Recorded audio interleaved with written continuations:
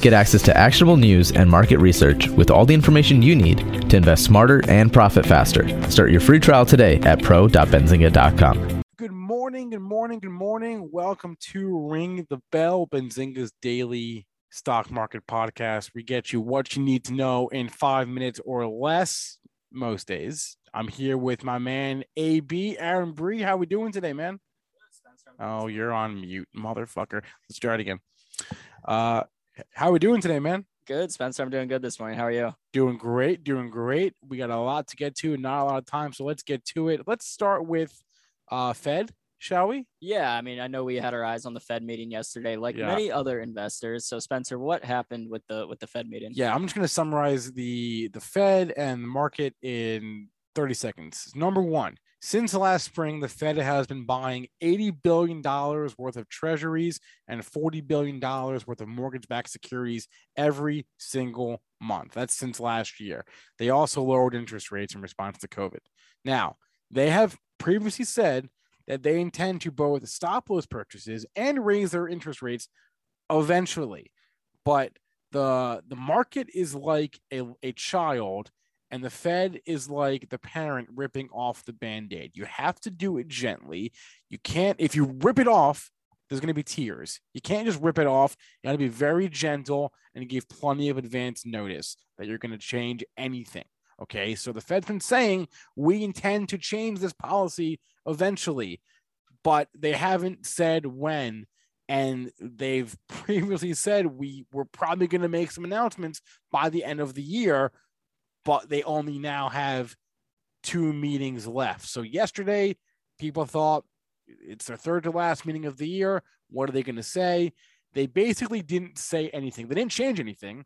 And they seem to try to hint a little bit that maybe they could make an announcement in November or December, but that's basically what's happening right now. Is everyone is now looking ahead to the meeting on November 2nd and 3rd and the meeting on December 14th and 15th to see, is the Fed going to come out and announce, not just change, but announce a change in a policy, whether it's interest rates or bond buying that they've been doing since last year, because we're just in wait and see mode right now. So that's basically where the market's at. That was I did my very best, AB, to summarize the Fed in like under a minute. I hope I did it, but the Fed is sort of in a tough place right now because they've been saying inflation is going to go down, and it hasn't really. And the problem is every time they hint at raising rates, the market goes down, and they don't want that. So it's a whole thing. But bottom line with the Fed is they didn't do anything new yesterday. And now we have to wait and see for November, December to see if they announce any changes. Let's move on from the Fed. AB, Facebook was super volatile yesterday. Can you update us? First off, there was some news after the bell. Can you update us on that headline?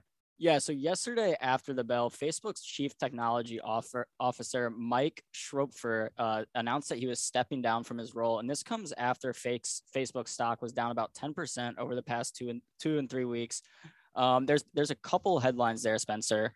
We were talking about it earlier. So there was one headline that Facebook underreported ad conversions on to the App Store on Apple. That came out yesterday morning, and what basically happened is that there was a blog post out on Facebook's corporate blog that basically was a message to all advertisers, people that use Facebook for advertising, and said, everyone, we think that we're underreporting conversions.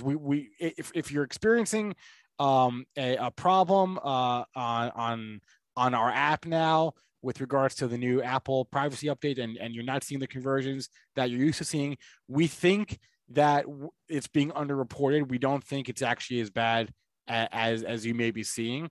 But basically this just brought to the surface a bunch of fears that the market had a few months ago when Apple had that, remember they had the new privacy change where you have to like give the app permission to track you. This is basically a result of that now. So apparently there are some effects of that. Facebook has tried to downplay it at the time, but I guess we are seeing some effects, and advertisers on Facebook are seeing some effects of that new Apple policy. So Facebook tried to kind of downplay that yesterday, but then the CTO announced he's leaving, and the stock is now down 10% in the last 3 weeks. So yeah, and the ad conversion thing, that's one part of it. Another headline that's been going around since last week from Wall Street Journal just kind of, talks about and describes all the different maybe negative effects that Instagram has on users and especially kids. So I think there will be some fears for investors to see how sustainable some of the user base on these apps are if they really do end up being unhealthy.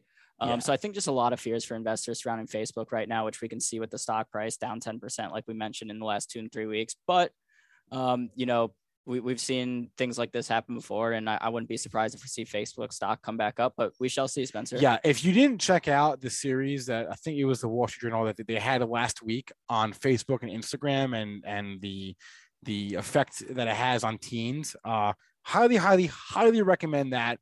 Tremendous reporting from that team over there. So check that out. And that was a busy day yesterday, but it's what day is today? Thursday. It's Thursday. I almost said it was Friday. It's Thursday, AB.